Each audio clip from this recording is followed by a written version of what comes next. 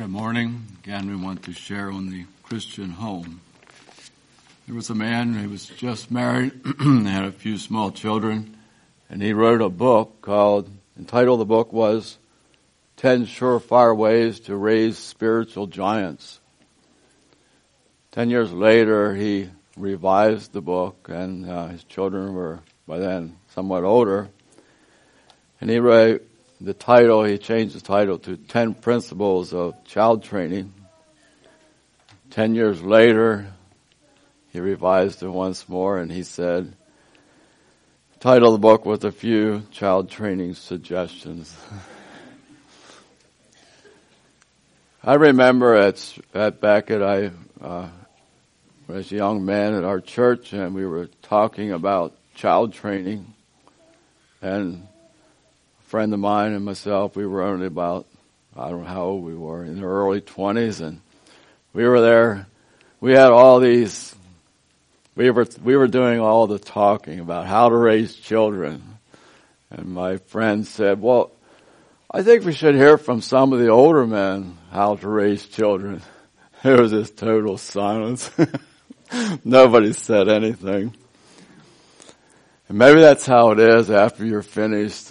I don't know. Maybe the humility, Lord, we just need your help. But I want to be an older person that can give you at least a few suggestions and practical ideas. I want to be able to say, this is what happened. And when it's all said and done, again, last night, the idea of pursuing the Lord with all your heart. If you're a person that just sets his heart upon the Lord.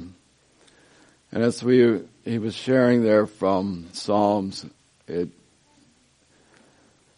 David, and the Psalms, I guess that was somewhat my life story. And I like to just simply give my testimony a little bit, share what all I went through. So I read the Psalms, and you read through the first part of the Psalms, David was constantly crying out, Lord. He often said, let me not be put to shame. My enemies, they gnash at me with their teeth. They're always opposed to me, and don't bring me to shame. And he gets to Psalm 89. And it seems like there's a real flip there. I will sing of the mercies of the Lord. I will exalt his name. I will declare to the coming generation the goodness of the Lord. In the one place in Psalms, he said, my heart is fixed. I just something valuable about that. Just take a promise from the Lord and just fix your heart on it, because if you're not fixed, you'll be shoved off of it and moved, but my heart is fixed. When I was first married, a brother had challenged us on living by faith.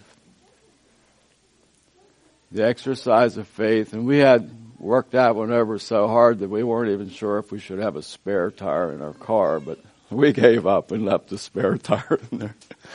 Faith is trusting the Lord. We build up all kinds of securities in our life so that we're secure, and we need to learn to trust the Lord. One of the promises that Baby and I claim, the promise, or not a promise, but that the fact that children are a gift from the Lord, and blessed is the man that has his quiver full of them. And that was a step of faith to say, Lord, you give us the children that we need.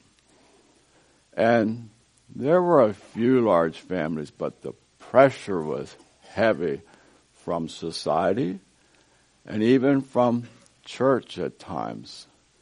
We had a little Toyota station wagon that was not very big, and it was packed full of children, and someone said, look at that. All those children. You know, we felt the vibes. We felt the accusation.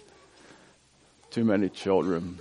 And, of course, we had a small dairy, and we only had like 25 cows.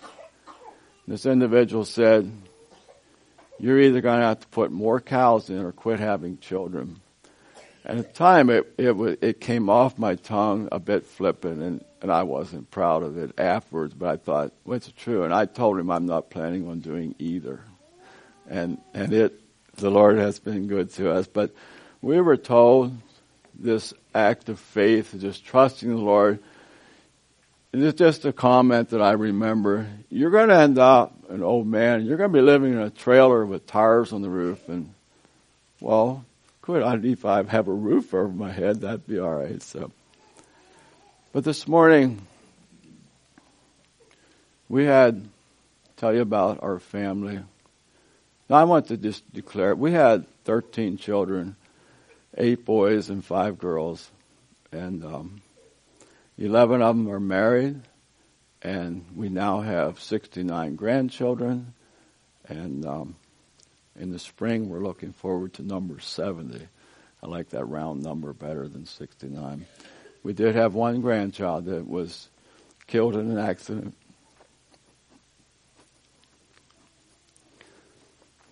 This morning, I want to declare unto you the goodness of the Lord. Fix your heart on God's promises. And if God only gives you 1 or 2 children, that's okay.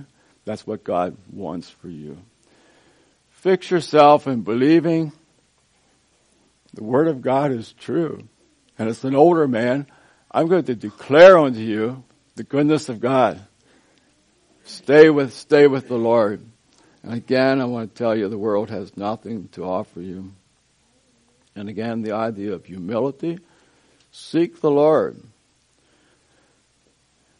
As I remember in my younger years, and I guess the thought that was heavy upon me was my first child was born. I brought this child into this world.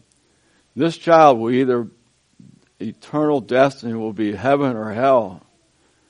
And I know that every person has their choice in life, and they must choose that, but I have a big part to play. Let me get that songbook there.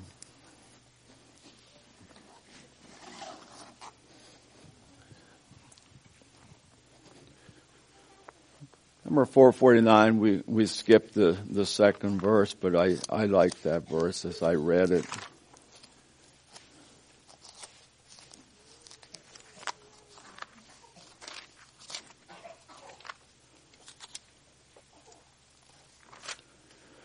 Lo, such a child whose early feet the paths of peace have trod. That's what I was talking about last night. A home where parents are happy. There's peace in the home. That child is blessed to have a peaceful home. Whose secret heart with influence sweet.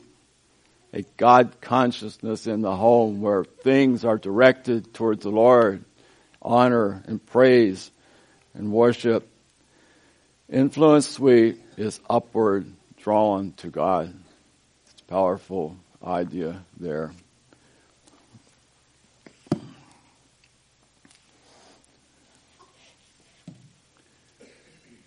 like to share with you some of the things that I've observed over the years, some of the ideas that I have come up with as being very important. Again, there's a lot of child training books out there. And some of the things that I've heard and pass on to you, again, I want you to know if I sound like I have done it all perfect or sound like I know what I'm talking about, I'm just a real person that has had so many failures. And one of the things I still like to say that I did it, I didn't. It's like the book of Proverbs. It has 31 chapters. If you read one chapter every day, it would be as good as child training as you can get.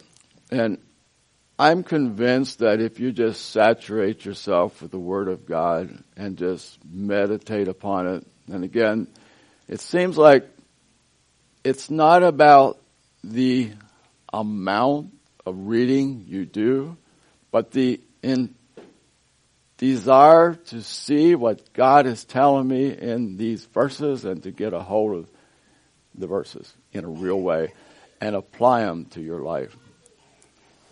I always think about that when I'm going somewhere and somebody else is driving. I couldn't tell you where we went. I guess I don't pay attention. But when I drive myself, then it sinks in better. And you can listen to what the preacher tells you. Oh, that's a beautiful idea.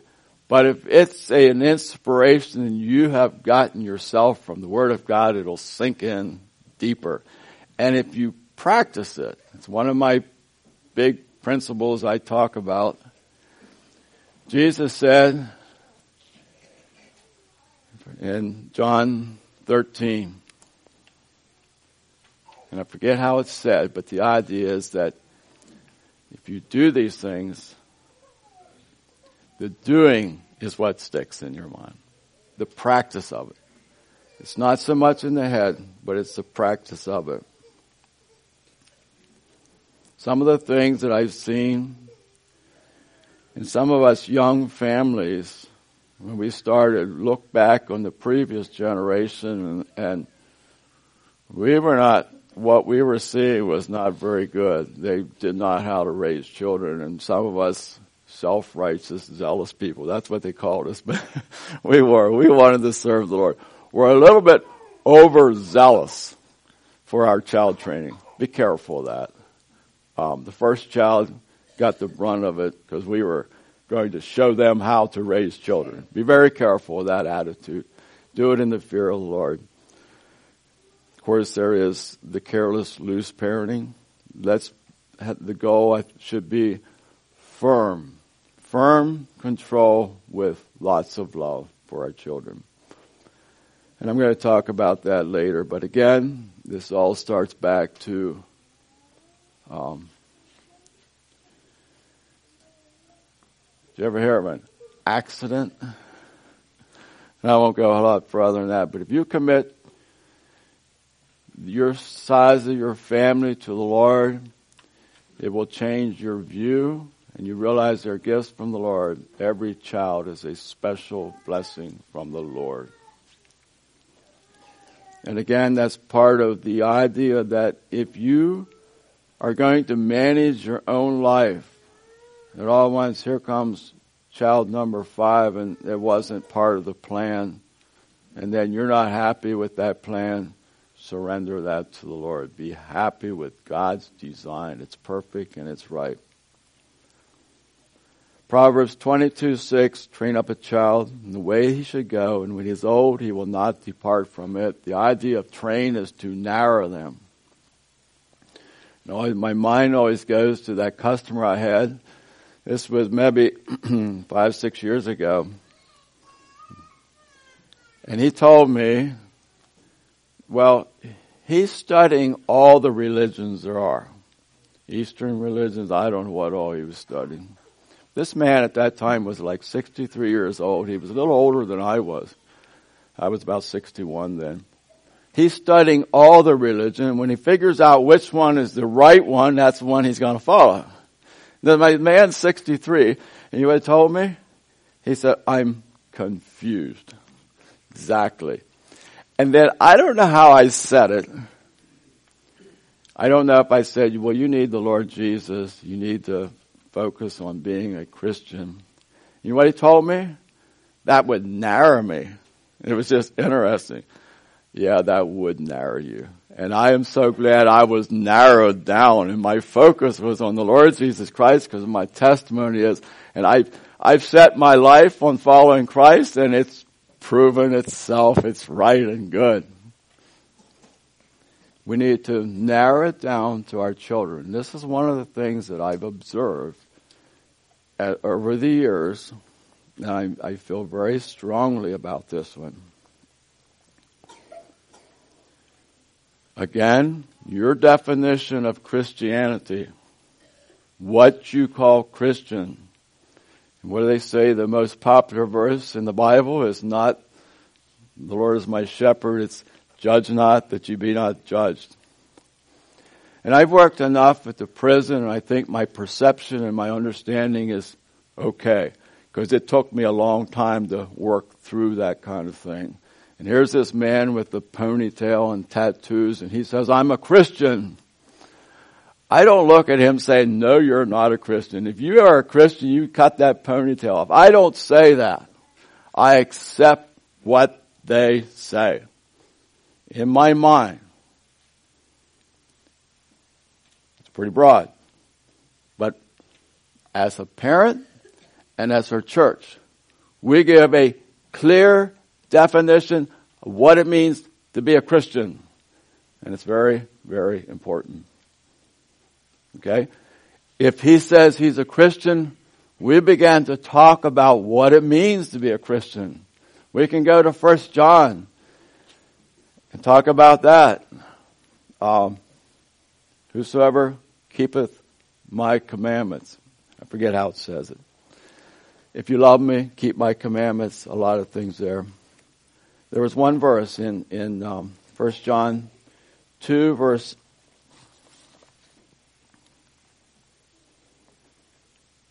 19. It's an interesting verse. Ponder that verse sometime and study it. It says, they went out from us, but they were not of us. For if they had been of us, they would no doubt have continued with us. But they went out that they might be made manifest that they were not all of us. Do you see the distinction there? They and us.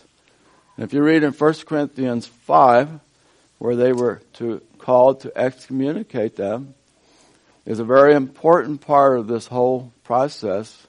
They and us. We and them. There's a distinction there.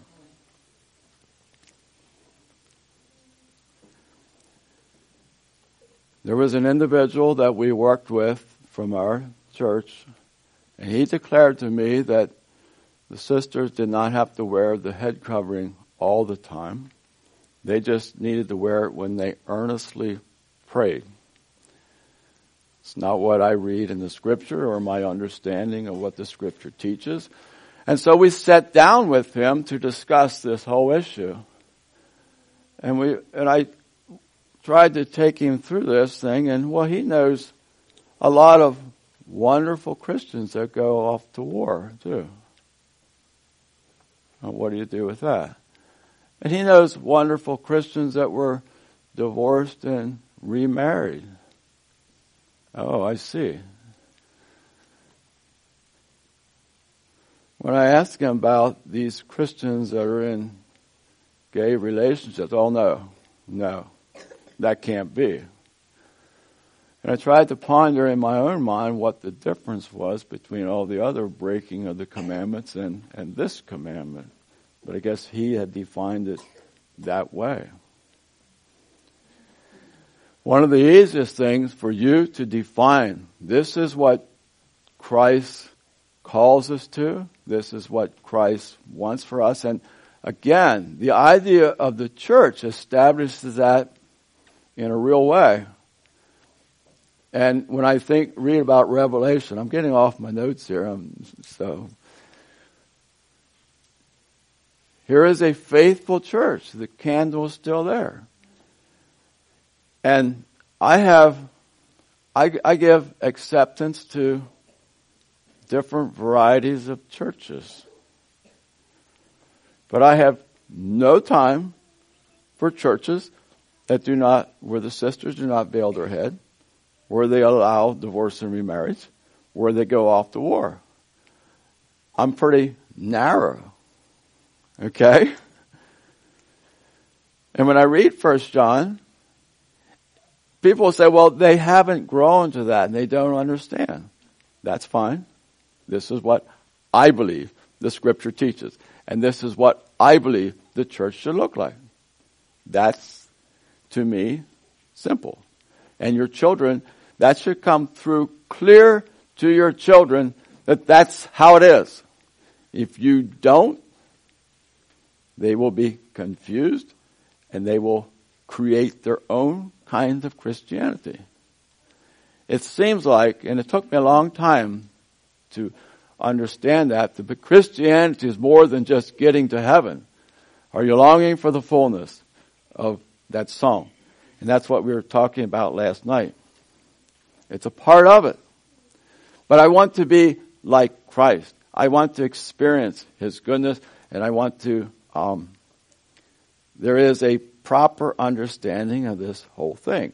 And if your children have a broad view of what it means to be a Christian, to get to heaven, why would you bother with a head veil? I mean, there's a beautiful hairstyles you could have if you didn't have to wear it covered all up, you know. Why would you bother with these funny ideas of divorce and remarriage? I mean, if it doesn't work, try another one. And that probably to me is the biggest demonstration. You're going to head down that way, you're going to be miserable. This is another story. We have another hour here, don't we? So, I had a customer that wasn't a first-time customer. And I'll just tell you, fixing appliances has been a real challenge for me of what to say and what not to say. And I have probably often failed in testimonies or sharing with the Lord. But she told me, she said, I'm getting a divorce. Oh, okay. She was 50-some years old. And she said, I can't take it anymore. She said, I don't know if I'm doing the right thing or not. Well, there I was. What should I say? I said, no, it's dead wrong. It won't be the best thing for your life. It'll wreck it. I don't care, Christian or not Christian. That's not a good thing. And I'll declare that to anybody. No, don't divorce. I found out months later that her uncle said, no, they're still together. So maybe it was a good plug. Christian or non-Christian, divorce is not a good option for you. You will only make your life miserable. Now I am getting off track. But I want you to come through clear to your children. This is the truth of what the Scripture says. If somebody wants to interpret 1 Corinthians 11 in a different way, that your hair is your covering, we as a church, this is what it says and this is what we believe. And you as a parent, give clear direction to that. Now let's look at some of the harder things. And that's the application. Now we're really getting into trouble. Now we're getting into, how many churches are in the area? Oh, I'm down here, but we have them up there too. But down here, I think you have lots of them. I can't keep up with all the new ones that start. There is a church for every flavor you want. And there was a time when, I can't use any names. I'll use names from our area and what I thought. This might be too pointed too, forgive me. We decided there would eventually be this funk house that this was, because we were the only ones that could have church together because we were the only ones thought like this. And then my friend, the layman, there would be a layman house and a funk house for church because we couldn't get along with each other. Somehow we do have to work through some of those things. And that's your responsibility as a church. But we want to be what Christ wants us to be. And we want to look at that in a real way. And one of the things that has, as I looked at that whole thing of worldliness, that's what we call it. I believe that the churches have often not properly seen what is worldliness, and we have labeled things worldly that maybe were not worldly. And all along, what I've seen, we've had a lot of things put on, say this is worldly, don't do that. And it ends up that the real worldliness is still bubbling out of their hearts and life. And if I could look at, I've had some ideas as a young parent that were a little bit off track. But the one idea that I was taught from another brother was 1 John 2:15. That one has stayed me well through the years. And if you don't understand that verse, get a hold of that verse in a real way. Love not the world, neither the things that are in the world. For all that is in the world, the lust of the flesh, the lust of the eye, and the pride of life. Sexual problems, money problems, and pride of life. That became my outline of life. I have seen some really plain churches where there was entirely too many moral issues boiled out of that. That's worldliness. And I've seen churches where it just bubbles over with money, covetousness. That's worldliness. And it all goes with the pride of life of who I am. I know of some that very, very plain. I'm really treading in dangerous grounds now. But they wear that hat in a way and drive their big John Deere tractors in a way. It's me. Look out for me. And what did we say last night about having black cars? It takes more than just driving a black car to get that pride out of you. Just, here's who I am. Look out. You need to carefully define for your children what it means to love the world. And you don't want anything to do. Get the love of the world out of your own heart and be able to define it for your children. When your Christianity, your view of Christianity becomes all-inclusive of many people, and I know a father that's like that, and his children are confused about Christianity, and they really don't think they want to be a Mennonite. Is that a bad word with you? And we were just talking about that this morning. There's been too much reaction against Mennonites. What do you rather be? A Baptist? A Presbyterian? I'm sorry for a Baptist here, but I'd just soon be a Mennonite as to be a Baptist and Presbyterian. They will label you something. All right, next point, Genesis 18:19. And God said, I know, let's just use the word. I don't have time to look it up. I don't have it marked either. Command your children. Abraham will command your children. That's a strong word, but command them. There was a minister that said, my father was not a Christian, but this was what he said. When he said no, he meant no. And when he said yes, he meant yes. There was another individual that asked a father what he attributed his success to. He said, my children never said no to me. The first one is the idea of giving clear definitions, yes and no, commanding them, and they obey you.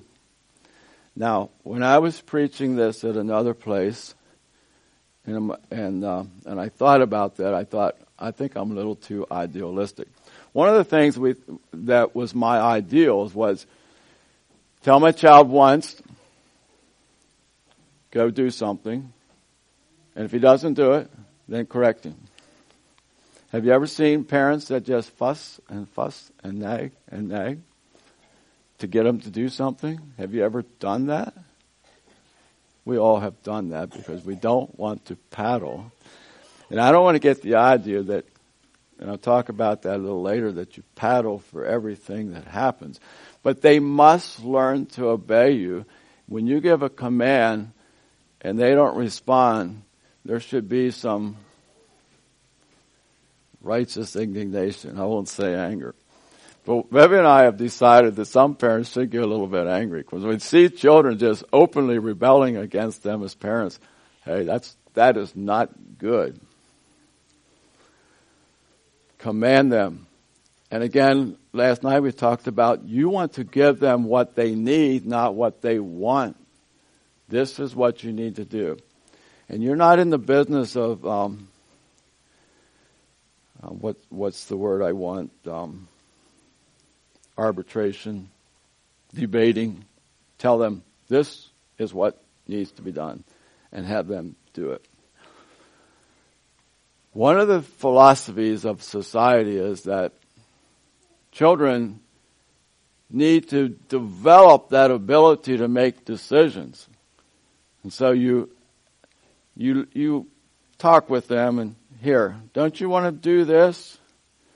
My favorite example is a child that's too big to should be potty trained anyhow, and they say, do you want your diaper changed? No, you don't ask them dumb questions like that. You just do what they need. And that enters into many areas. Your child doesn't really know what they need. I remember being at a customer's place, and again, I learned a lot fixing appliances. I get into these houses. And that girl got up, it might have been like 9:30, which was too late to get up anyhow. And the mother said, "What would you like for breakfast? Would you like this?" No. She had an attitude to start with. And would you like this? This is good. I mean, we went through the whole kitchen cupboards and refrigerator and the pantry and everything. Would you like this? And I'm about ready to say, give that child something to eat. And if you don't want anything to eat, you're not going to get anything to eat. Make the choice for that child. And I learned this from another fellow. And he said, the advantage of a big family, nothing centers around you. And he said it like this, and listen, if you only have one child, your responsibility is to see that the world does not center around the one child. If you have at least 7 children, you don't ask the one child says, well, I won't be there for supper at 6, let's have it at 5, or let's have it at 7. Supper's at 6. Be there. If you're not there, we'll get you something to eat. But otherwise, you learn to bend to what the family's doing, and it's the best thing you could do for that child. Do you remember I said the importance of obedience and surrender? The more a child can surrender its will to what's happening in the group, remember that's the same way in the church. The more you can surrender your will to what's happening in the church. Count that a valuable thing. I'm really getting off track, but some of this comes to my mind. Maybe I shouldn't even share that. This to me was very real, and this has to do with church life. Why am I going here? Okay, let's go here, because I think this is valuable to you otherwise as good parents. As a young man, I looked at some of the high-handed authority where the bishop made all the decisions.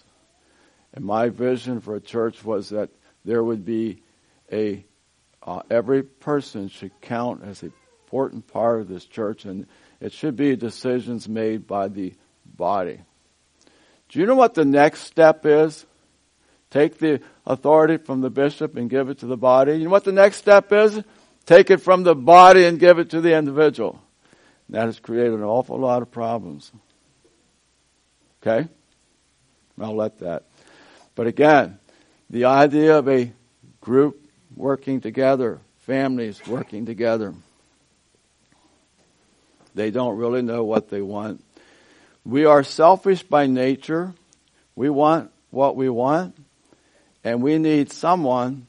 Parents, you do a great service for your child to dig that selfishness out of them. No, this is what's necessary. This is what you will do. There was an individual from Indiana where some of my children are. He came from a drug situation. He was actually a drug dealer. And it's a long story, but he became a Christian and became a part of that church there. And he's not with his wife, but he has a daughter. And he liked to build a relationship with her. And he took her out to eat, and he said, we're going to the Subway. She said, I don't want to go to the Subway. He said, we're going to the Subway. They have a large menu of many different things. No, she wasn't going. Well, he said, you will go with me and watch me eat that. So they went there. He got his sandwich, and he sat there, and he ate it. And then they were on their way home. And I think she almost realized, she said, I'm sorry. I shouldn't have acted like that. Can we start over? Listen, it was probably the first firm hand in her life that she's had in a long time, and it was almost a beautiful thing to her. You give them security. You give them rest. You give them peace when you just say, this is what we're going to do. It gets off of their own selfish desires and their own selfish nature. A real security.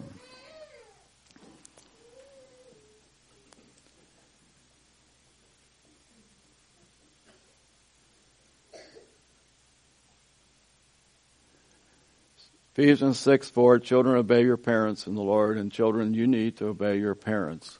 But if they don't obey, it's a parental problem. You need to teach them to obey. You need to command.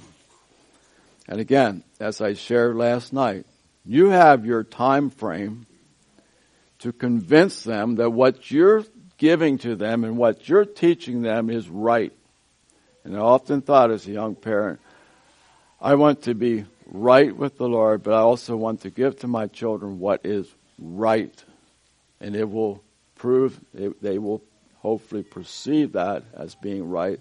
You have this time frame, and there was a young lady that I think that she was starting to find her own way, and her parents were pulling back on some of the restrictions, and she said, "You're going to see the real me now." And she said her name. It's like, this is going to be the real Wilmer. You're going to see that now. And that's what's going to happen. You need to somehow convince them by your life, your example, as to what is right.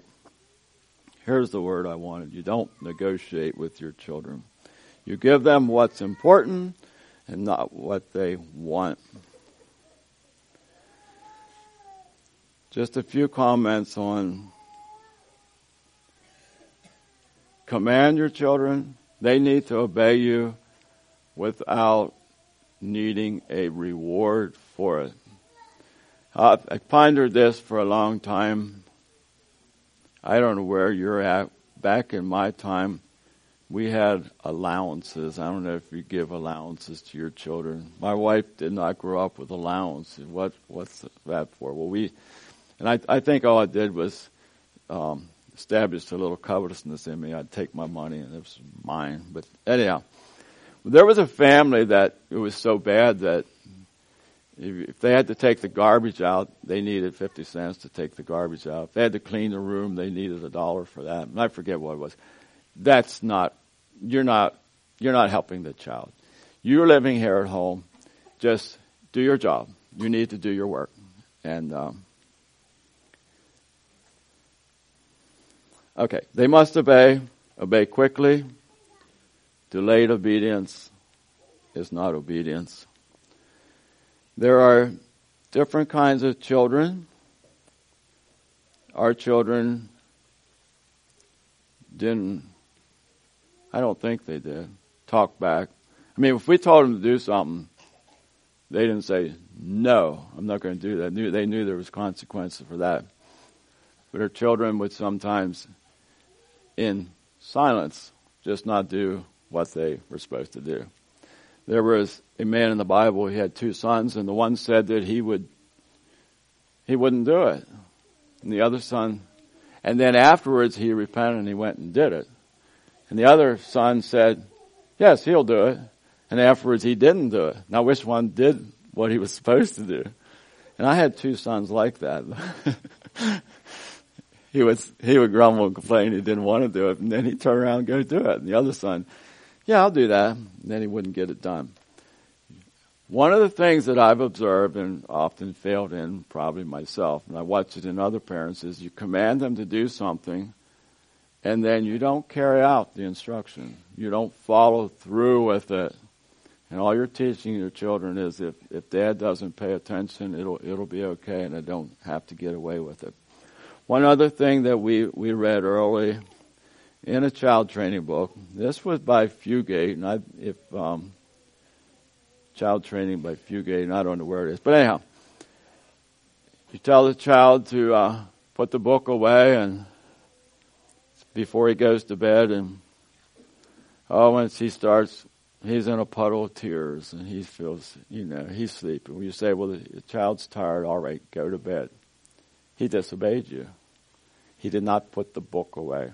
One child will say, "No, I don't want to put the book away," and that's open rebellion. You can see that. The other child just slinks off the bed and doesn't put the book away, and the other child in a puddle of tears, and then you pity them. They must obey what you do. We discussed the other day about sometimes at church they misbehave. You promise a spanking when you get home. and you forget about it. Whoops. And the child gets all quiet and heads off to bed early. Where'd that child go? Oh, that's right. Promise that child a spanking. Stay the course. And again, the idea of telling them they need to learn to obey quickly and do what you want them to do. Again, that's another story that we heard about, and I won't go into all that, but they don't listen, you get louder and louder and louder until they'll listen. And you're training them that when I get to certain decibels, then it's getting serious and it's time to work. We have a daughter-in-law, and she uses Dutch on them. And then they listen. And we decided maybe if we knew Dutch, we could train our children better. But I think it's the point where when she uses Dutch, I'm getting serious now, and you better listen. You need to know, the children need to learn, I'm serious with what I said. This is what I want you to do. Methods of correction. People say, let's spare the rod and spoil the child. That verse is not in the Bible. No, the verse that's in the Bible is harder than that. If thou beatest him with a rod, he won't die. And this is probably a difficult one to give you an absolute on. And some people would say the Bible says use a rod. And if you feel that that's a scriptural position, you should use a rod, that's fine. I did not, and maybe I should have. I used my hand. I was afraid of a rod. And I wanted to know how it felt. I wanted it needs to hurt, okay? The little taps I see sometimes, and my first one, again, we were a little bit overzealous, but Vivian said in later years I paddled like a grandpa. So I don't know how to give you a proper balance on that. But listen, some people say spankings don't work. They do work. And again, don't spank out of anger. And when you spank, it should be coupled with prayer. And especially at night when a child won't sleep, Vivian said I probably did more praying than spanking, but the two together is a powerful thing. The child should feel like I care for them.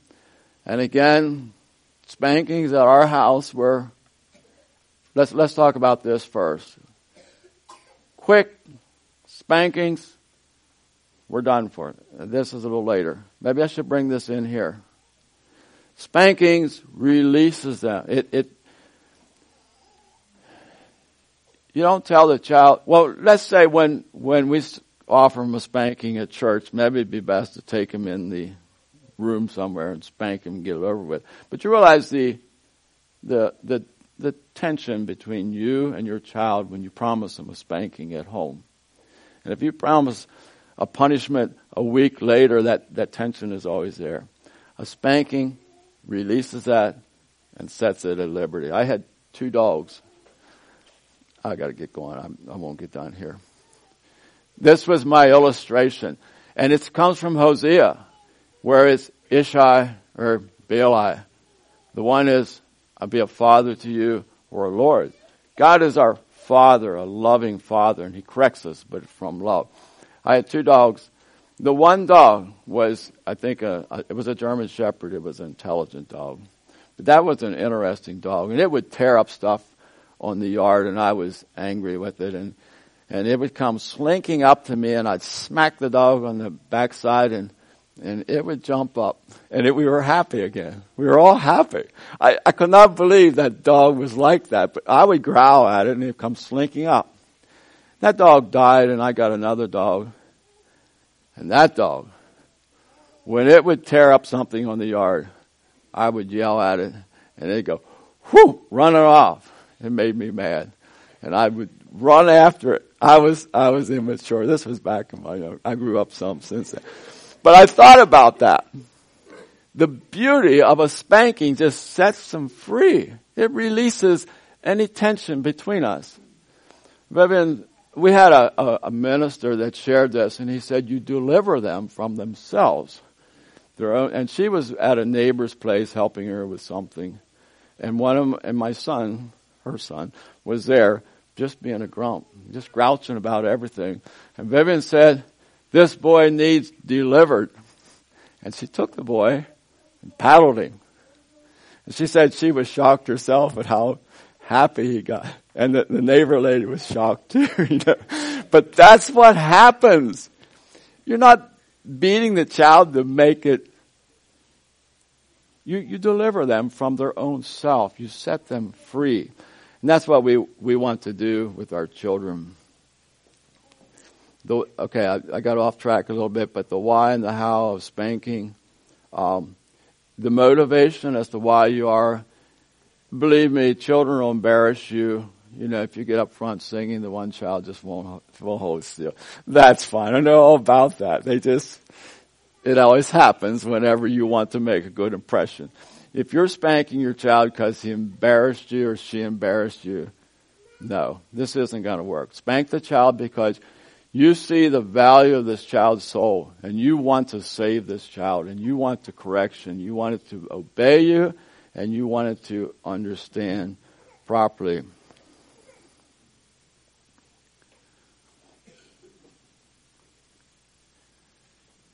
All right. One of the things that we were taught as a young family, cry with them when they're little, or you can cry with them when they're older. You want to cry with them when they're little. You want to use that correction and deliver their souls from hell. That's what the verse says there. Sometimes we had a son that seemed like you were always paddling him. And sometimes it does seem like maybe this child feels, there's different personalities. Maybe this child feels more in love. Maybe he's just asking for that and needs lots of paddling. But there is a place, I think, for control. The exercise of control in the home is, to me, very important. It seems like when children get carried away and get cranky, they get wilder and wilder and wilder. I had a couple rules in my home. One was, you're not going to throw things in the house. Get outside. And there would be no hitting. And while I'm thinking about the no hitting deal, well, he hit me first. Well, he did this to me. Don't get tied up in knots with that whole thing. If they're fighting and they're hitting, the one that hit would get paddled. Irregardless, you don't hit. I don't care. And if the other one hit, maybe they both get a paddling. Some of those things. They get wild, send them outside. They can jump and get it out of their system. I really don't like that thing either. Some people say, well, they have to get it out of their system. And I think it's like I was taught years ago that four-wheelers, you get them a four-wheeler and it gets it out of their system. It doesn't get it out of their system. It implants it in their system in a real way. You don't get it out of their system. And my mom, growing up, set us on chairs a lot. I don't know where all that fits in. One fellow just shared the other day that to stand the child in the corner, he would have got really bitter and angry. And I agree a little bit with that philosophy, but get a book and sit on a chair and read it. Just calm down a little bit, and it helps, I think. Some of the things that I've seen, flicking on the head, and they're flinching, and they're always juking. Be careful of those kind of things. Slapping the mouth, I see sometimes. I don't care for that. One of the big things was when a child cries to hold your hand over their mouth until they give up. Some people really rebel against that, but it's been a bit effective for us. So, just do not nag. Do not belittle a child. Don't. A child has a will of iron, and he has a very fragile emotions. The will of iron, the correction, the spanking. helps them to surrender that.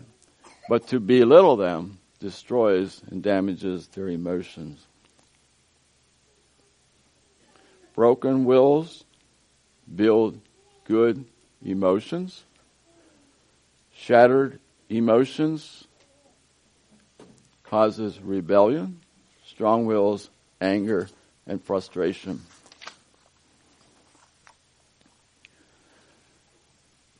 I tried, as I shared this, to think of all the areas I could talk about, and I'm not sure if I'm hitting on the areas you want. Discipline of a child, the exercise of bringing discipline upon them. And the chart that I had last night, you as a parent need to have exercised that discipline upon your own life. And then, and again, your sense of how God is working you helps you as to how much discipline on the child. And Brother Jonas just shared this last Sunday. I put the first one down as just the ability to sit still in church. And his testimony was that he got all nervous, but he said we began in family devotions to have them sit still. There were sometimes family devotions, you let the children run around while you're having family devotion. Make them sit still. The idea here is that you do your disciplining at home, and then they will be disciplined at church. And if afterwards some of your children are running wild, that's fine. I know all about children. Some people, I go to customers and they worry their children are too loud. Sorry, I know more about loud children than you do, I know. And some of them will say, oh, excuse the toys and the mess, and I know more about messes than you do. It's all right. Some parents can't sit still either. Some parents are always into the rush of life and activities. And this one is, I can say this because I don't know it, and some children, their dad wants to exercise some discipline on them to make them obey, and they get awful, and so he lets them go to mom. You're not training that child at all. Mom, it's okay with mom. Learn to command them. They need to listen to what you have to do. And again, the moms and dads need to work together on this. If dad says no and the child goes to mom, and I always said, well, what did mom say? And then she needs to say, well, what did dad say? Listen, if they know they can go to the one, and we won't go there, but they'll go to the one that's the most lenient to get what they want. Eating. To me, the first discipline with children is probably eating. Give them what they need, not what they want. Again, this is the food that was prepared for you. You will eat it. But I don't like it. You will eat it. And I have seen enough children, most of these are from we were just at a place, and I'm going to explain all that. And all that child ate was a little pile of noodles, and there was all kinds of good food there, which, sorry, the mother said, well, as long as they eat what they take. And that's important too. Teach them to eat vegetables, to eat everything that's there. Sometimes we don't make them eat a lot of certain things. And again, parents, are you picky eaters? You're going to pity your child. You're not going to make them eat what's good for them. Don't be a picky eater. I prided myself in being able to eat about anything. And if I come to your house, I'll eat whatever you have, and I won't say a word. But I was down at I am getting off track, Atmore, Alabama, and they had some stuff I could not eat. I'm sorry, I just could not eat it. We don't make our children eat the odd stuff. They never liked mushrooms, and that was all right. We never had a lot of mushrooms, so Vivi and I ate the mushrooms. And sometimes onions or tomatoes. My wife never liked tomatoes very well. She likes them in things. Some of those, but the basic dish you will eat.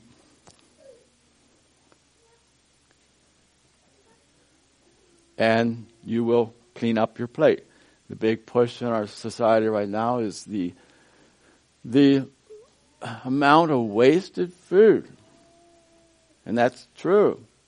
Listen, in our homes, don't give them too much. And I look at some of them when they give them a little bit, but they must eat it.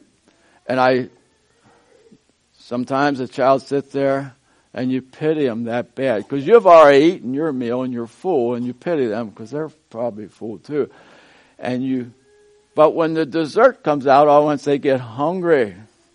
And we balance that out, that if you don't eat much main course, you get a smaller portion of dessert too. Give them, train them, teach them.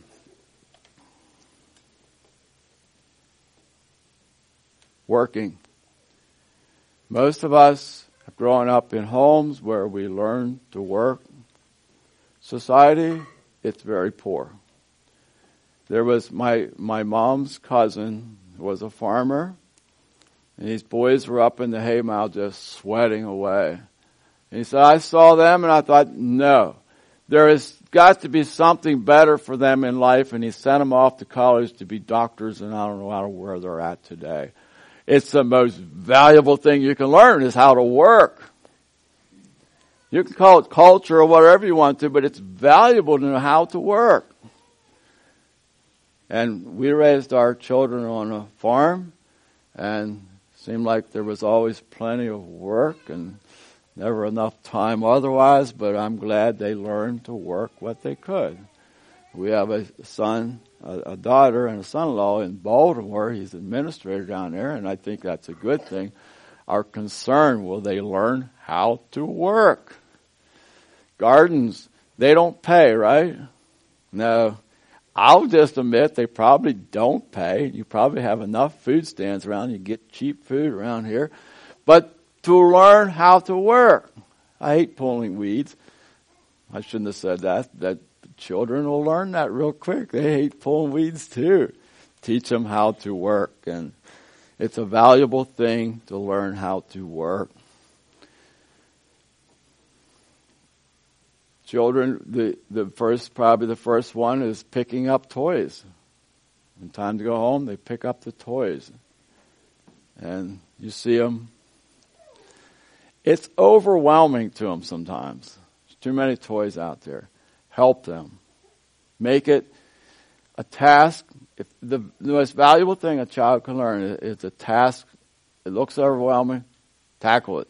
And maybe sometimes I need to learn that too. An overwhelming job, I get tired. Tackle it. Just tackle it. Learn to give it all you've got. And sometimes I think parents just help them to pick up. Hey, let's, give the enthusiasm. Let's pick up the toys. To me, it's very valuable to learn how to work. Work, be productive. It's amazing how they're too tired to work, but when time to go disc golfing, you've got all kinds of energy. Now, maybe you don't disc golf down here, but okay.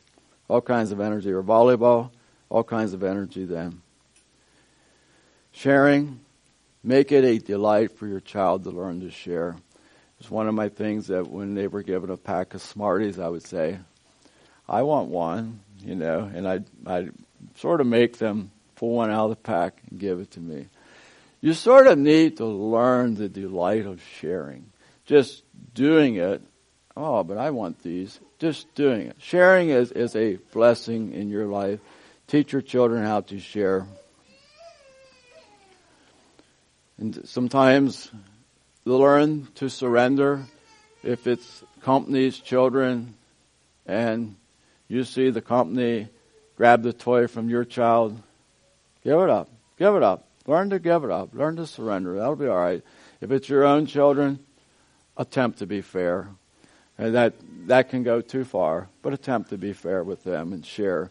Learn how to share and learn how to simply surrender. Contentment.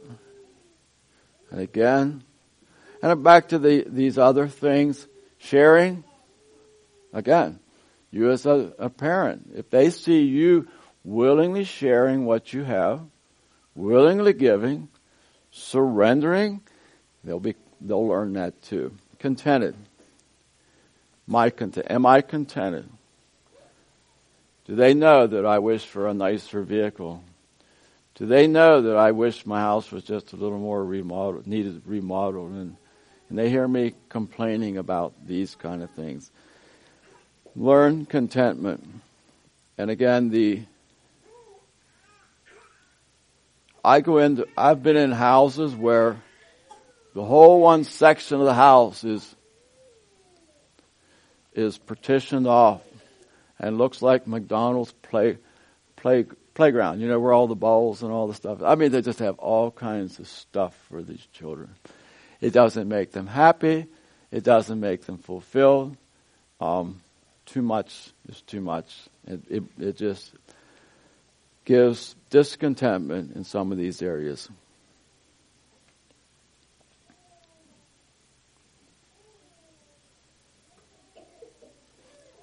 I was growing up, I always wanted a pony, but I never got one.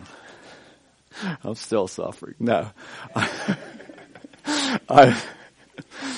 Many things I wanted, and they gave me what I needed. My dad never saw it to be very economical, and we didn't need a pony. Teach your children to be honest. It can be very difficult. We want to develop a transparency in our home where we're honest with each other. Extreme, harsh treatment can cause dishonesty. And that does not mean to back off on what must be. But they must have a freedom to make mistakes sometimes, okay? They spill the water at the table. Maybe your children never spilled water at the table. You need to be more careful. But to give them a spanking for something like that is too much. They throw a ball and whoops, it goes the wrong way and it breaks a window.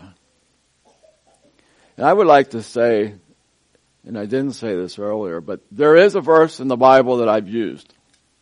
Foolishness is bound in the heart of a child, and the rod of correction will drive it far from him. Sometimes when they're just foolishness, they just need some correction. And it doesn't always have to be for direct disobedience to you. But again, as you ponder the mercy of God upon your own life and wasn't intentional, didn't try it, and sometimes even disobedience, God is merciful to me.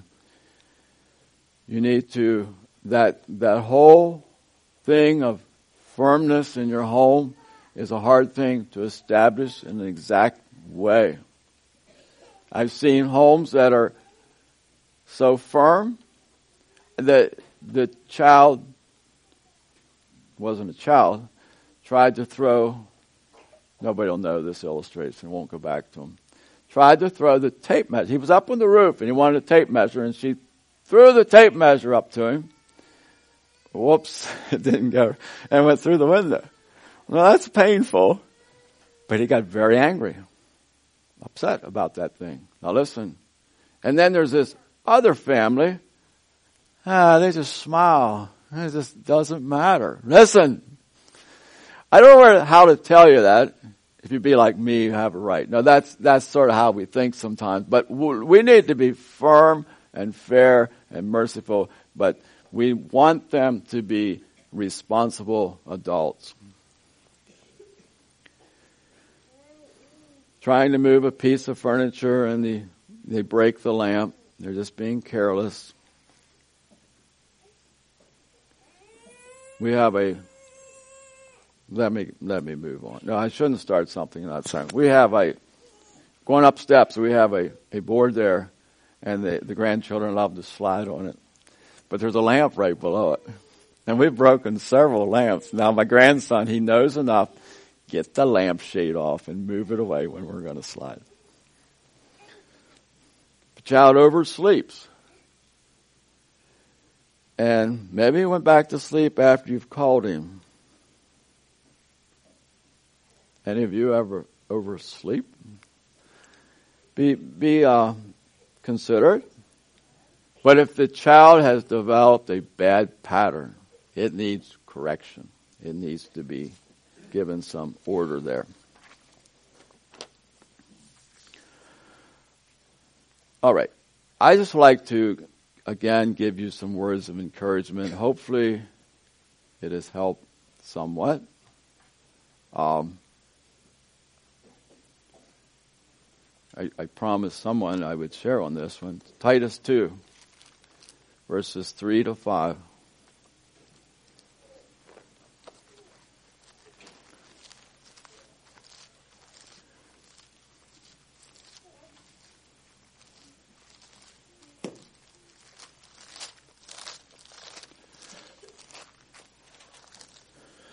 The aged women likewise, that they be in behavior as becometh holiness, not false accusers, not given to much wine, teachers of good things, that they may teach the young women to be sober, to love their husbands, and to love their children, to be discreet. And go beginning at verse 4, that they may teach, to verse 5, to be discreet, chaste, keepers at home, good, obedient to their own husbands, that the word of God be not blasphemed. And this is the responsibility of older women. Sometimes when a person is overwhelmed, and sometimes young mothers that have a child that just doesn't seem to want to listen.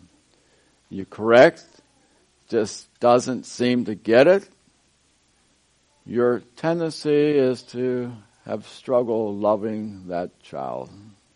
Just difficult. Older mothers, teach young mothers, this is the way it is sometimes.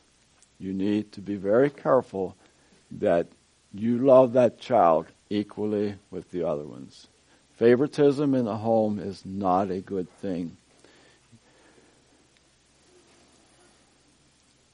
Teach them to love their husbands. That's part of child training. And you think, well, how do you do that? Let's back up to the other one. Some of the lessons that we learn from another lady is be responsible. Well, let's verse 5 again. Teach them to be discreet, chaste, keepers at home, good, obedient to their own husbands. And they put that word in there, good. It's like one fellow said, nowadays, who knows what good means? But be good, okay? Teach them to be good. Obedient to their own husbands, that the word of God be not blasphemed. Sometimes mothers would... This was a lesson that taught to us, you're responsible for your children, and sometimes you feel like running away, going to town, maybe letting the children fend for themselves at home. Be very careful of that. Maybe grandma's handy, she can keep the children, I can go do what I want to do. And that's okay sometimes. Sometimes grandmothers can be tired too. Be responsible for your own children. You are responsible, and older mothers should teach the younger mothers these kinds of things.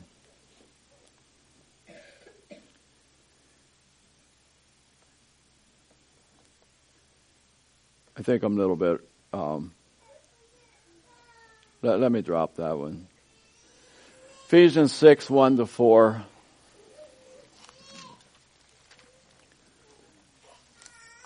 Children, obey your parents in the Lord, for this is right. Honor thy father and thy mother, which is the first commandment with promise, that it may be well with thee, and that thou mayest live long in the earth.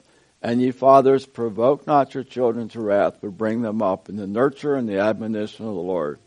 And it's directly, ye fathers, do not provoke them to wrath. Just a few things on that, and all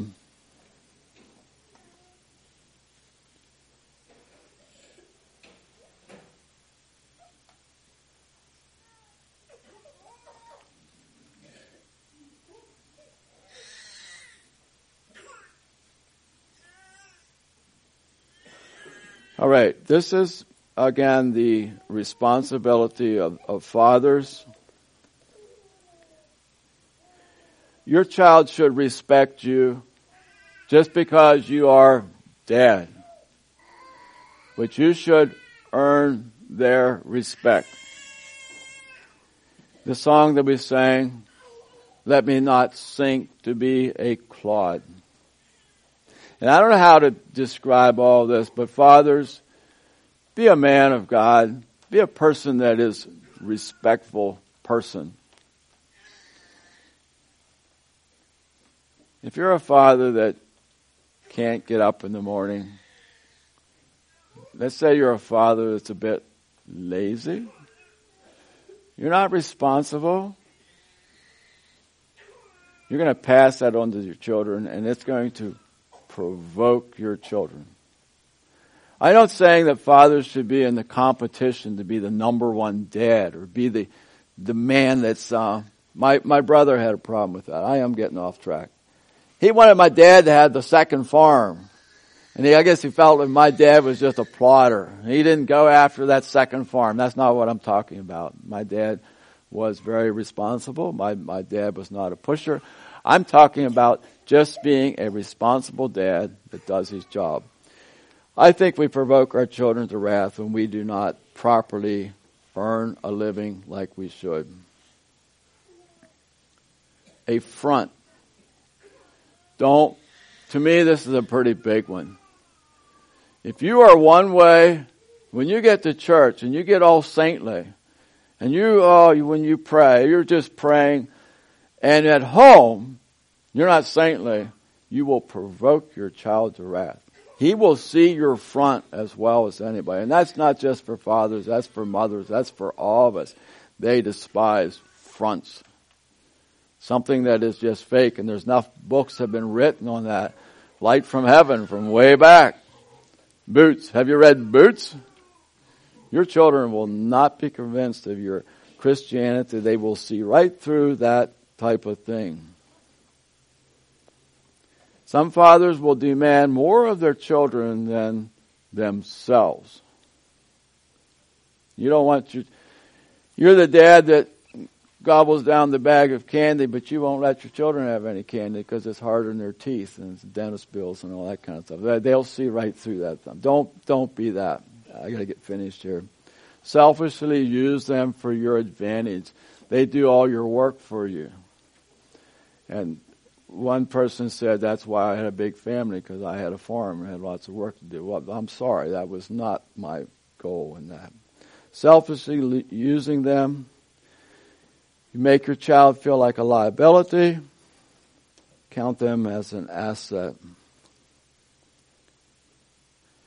And use your authority to your advantage. I want to briefly cover up some of this stuff. A big one for me was moral purity in the home. That is a biggie. Some people feel like when they're in their home, they can dress like they want to dress. Listen, guard that thing carefully. Loose talk, loose dress can be very careless. And again,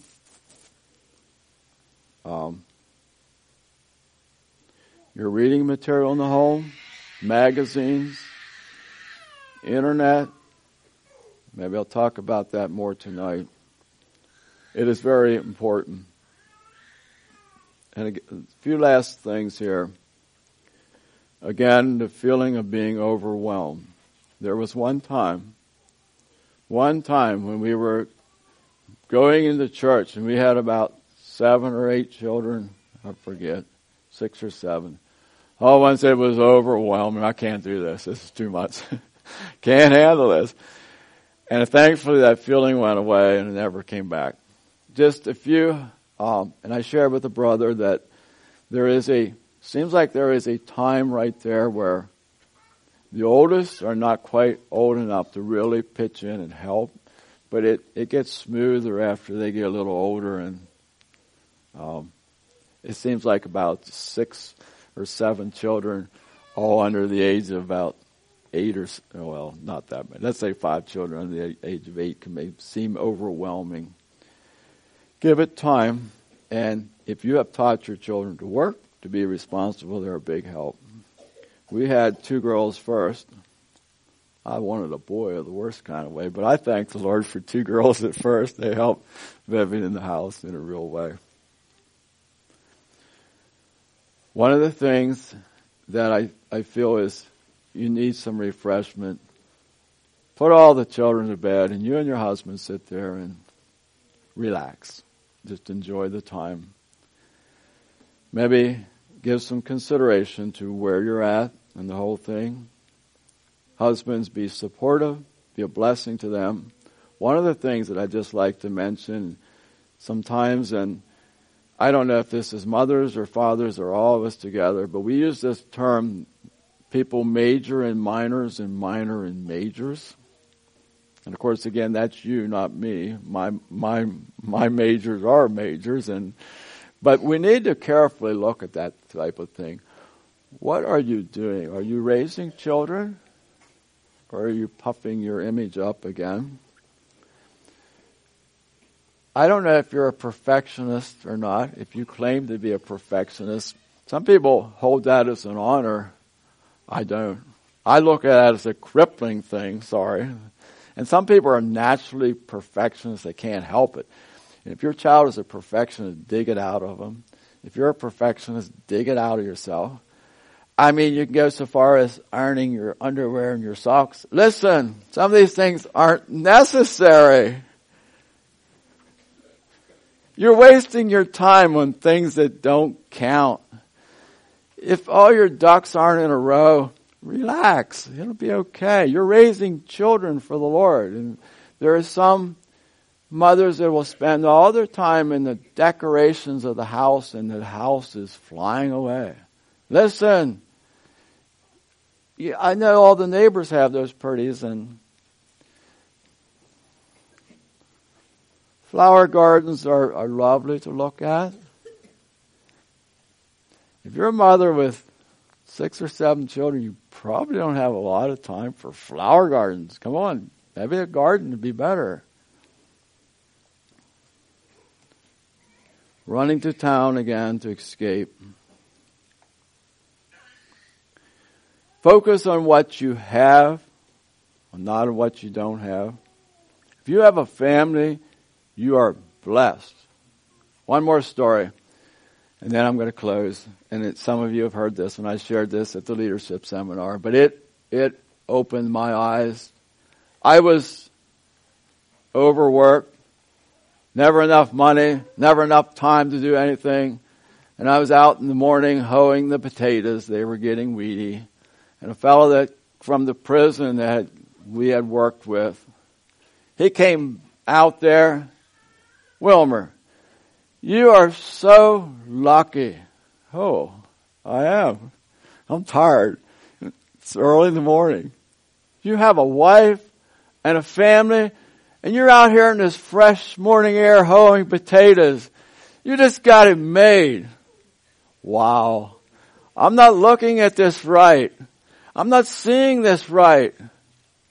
I did. I had it made, and I was being discouraged. If you have children, talk to parents that can't have children. You are blessed.